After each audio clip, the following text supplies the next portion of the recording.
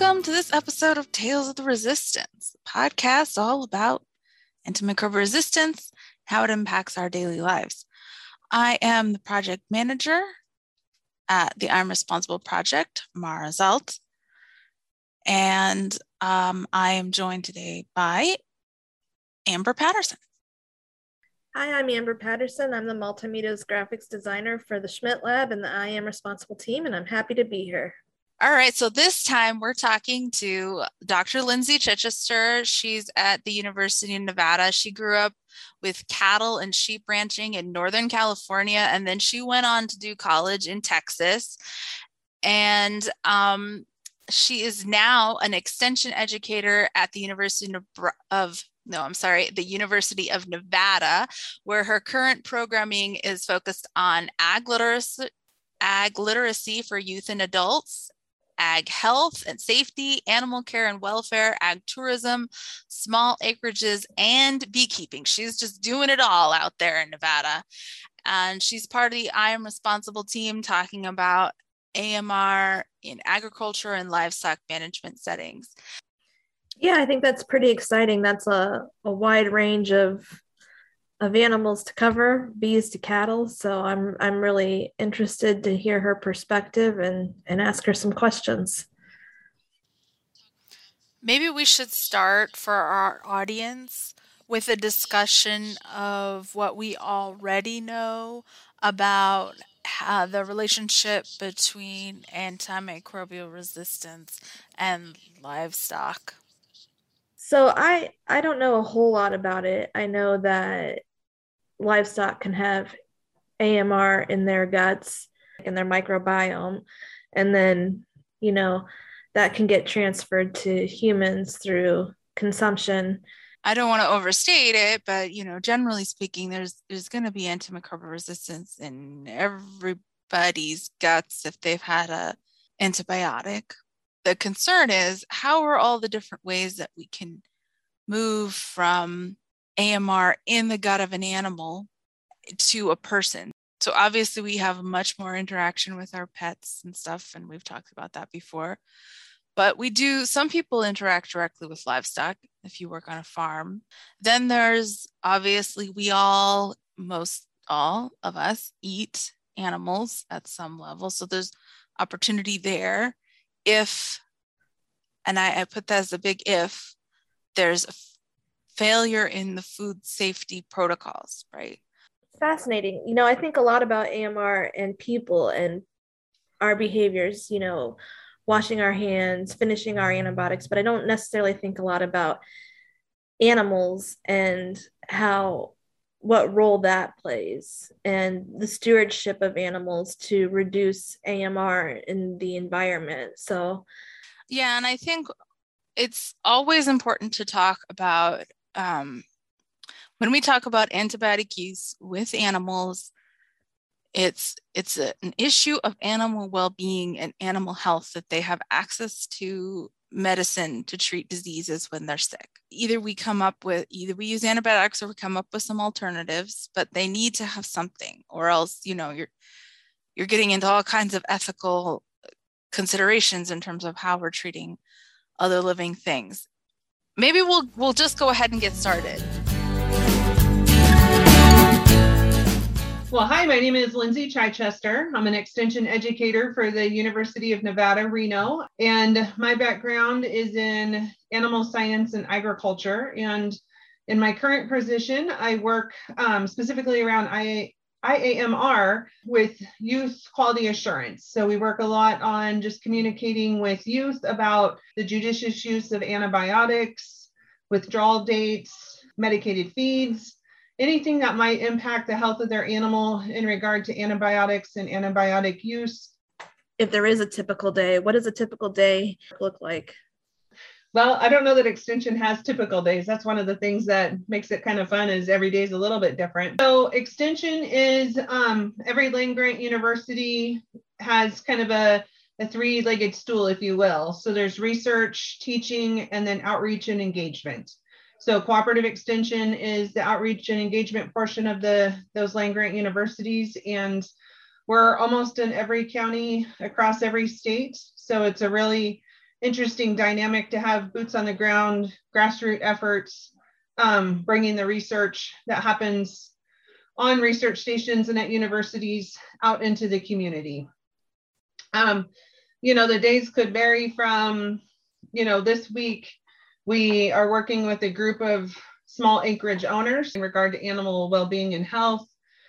And then just working on some youth curriculum on being responsible producers. So ideally, we hope that, if they raise livestock animals as a youth, that's going to be something that they would continue to do as adults. And if not, they can definitely be informed consumers, which is always important as well. Ensuring that the youth have a veterinarian that they work with to provide prescriptions for their animals should they need it.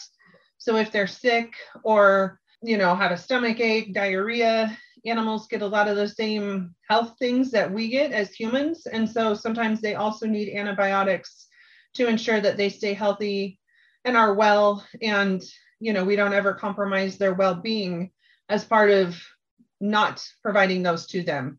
But as we do provide them to the animals, just making sure the youth understand it's important to follow all the label directions and withdrawal periods and just do the best that they can for their animals, for being stewards of those animals. So yeah, every day does vary and it just depends on the season as well. And for the youth especially, how are they sort of responding to those messages? Is this maybe a first time that they've heard about antimicrobial resistance? So I think if the kids come from an agriculture background, they're probably more aware of it than some of the kids who don't necessarily grow up on a ranch or a farm.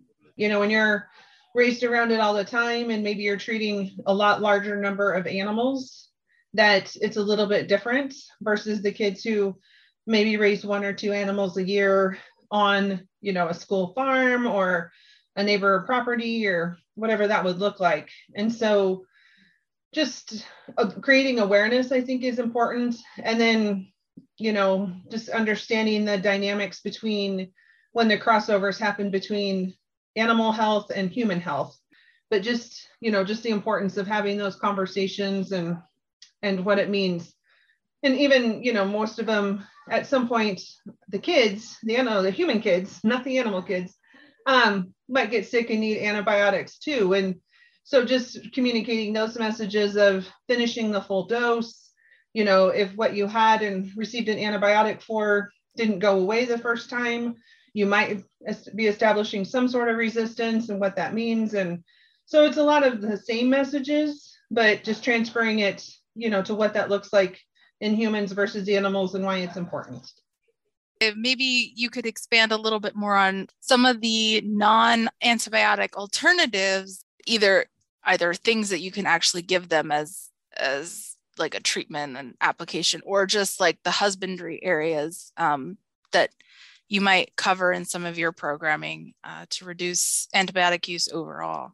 Probiotics are always a good one, similar to, I've got a son that sometimes antibiotics give him a really upset stomach. So we always turn to probiotics in cases like that. And that just helps establish better overall gut health.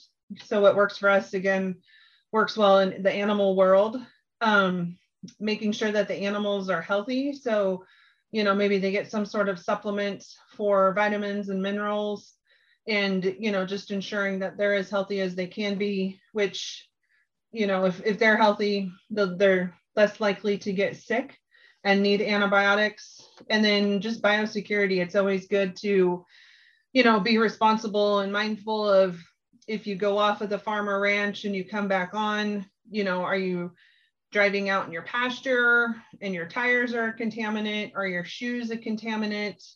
Are you switching out needles in between any injections of sick animals going into the vaccine bottle or the medication bottle? If you're working with sick animals, go in and, change your clothes and throw your dirty clothes in the washing machine. And, because some of these things, if you're working with animals that are unwell or have diarrhea or scours, and it's on your pants, well, then you go into your house for lunch and, are you exposing your family? Are you exposing your pets? Just being mindful of the whole concept of, I need to be the change agent, I guess, that switches clothes or, does a bleach water solution on my shoes. So, everybody's got a responsibility to play. Washing your hands, that's a big one that obviously, if anything's become obvious in the last couple of years that we should all be better at and do more of, is simple hand washing. There's even a lot of, foodborne illnesses that can stop because of simple hand washing. So there's just a lot of small things that people can do and keep in mind to keep their animals healthy that don't necessarily revolve around having to give an antibiotic, and maybe it's low stress environments, access to cool, clean water, just keeping the animals' overall health in mind is important as well. I was just going to ask you if you would talk a little bit about what you think the future of AMR looks like. Oh, the $1 million question. Well, I think it's going to take all of us I grew up on a ranch in Northern California. So we've always had animals, and, if they need it, they were always given an antibiotic to make them well again.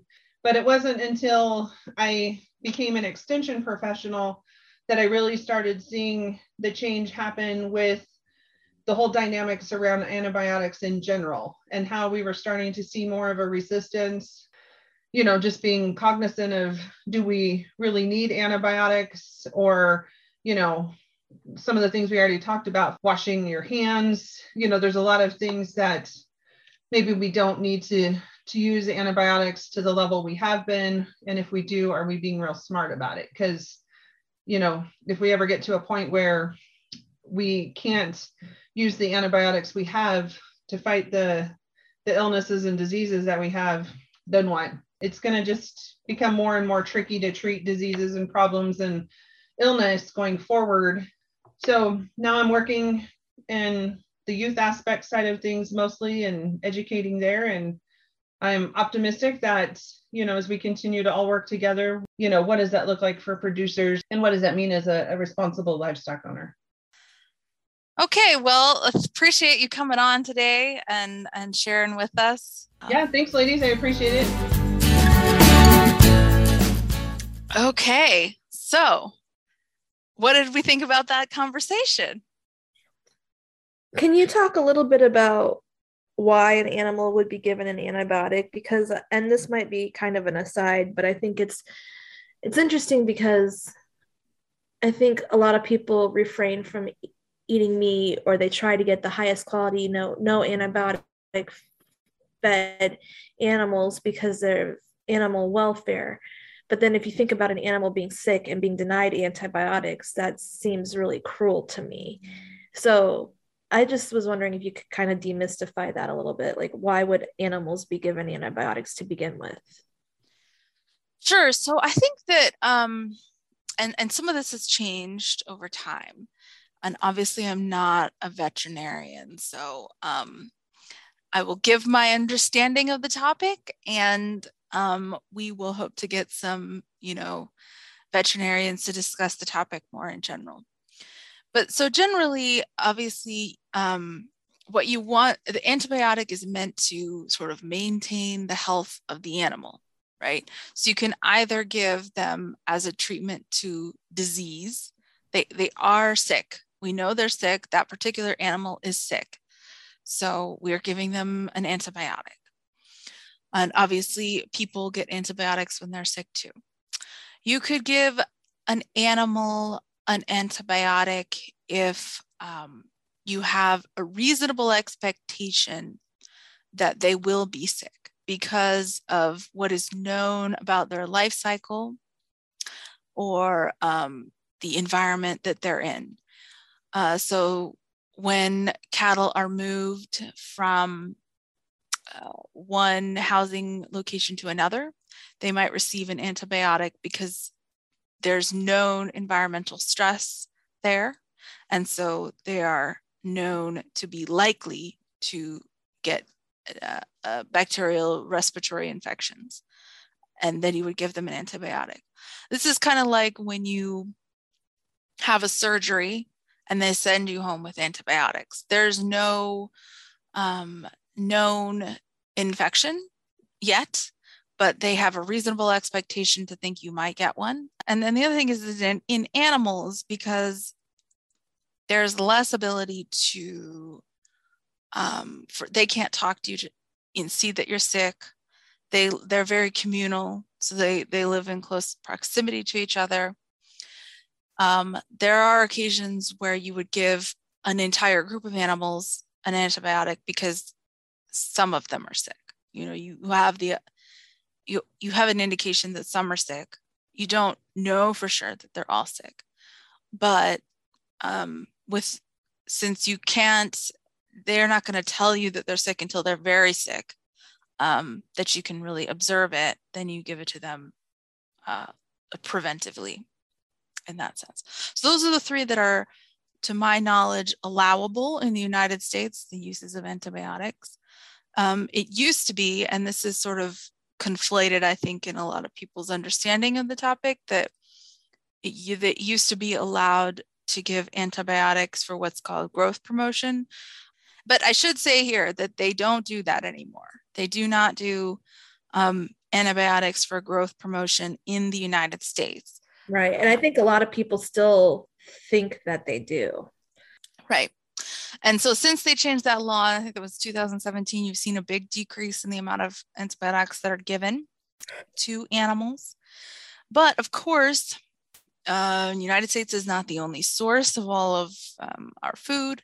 Antibiotics or microbes move around quite a bit. So antibiotics that are given for growth promotion in another country can potentially have impact here at some point. So we got to keep an eye on that. So we'll wrap up our conversation. We will look forward to seeing y'all again here soon. Thanks. Thank you.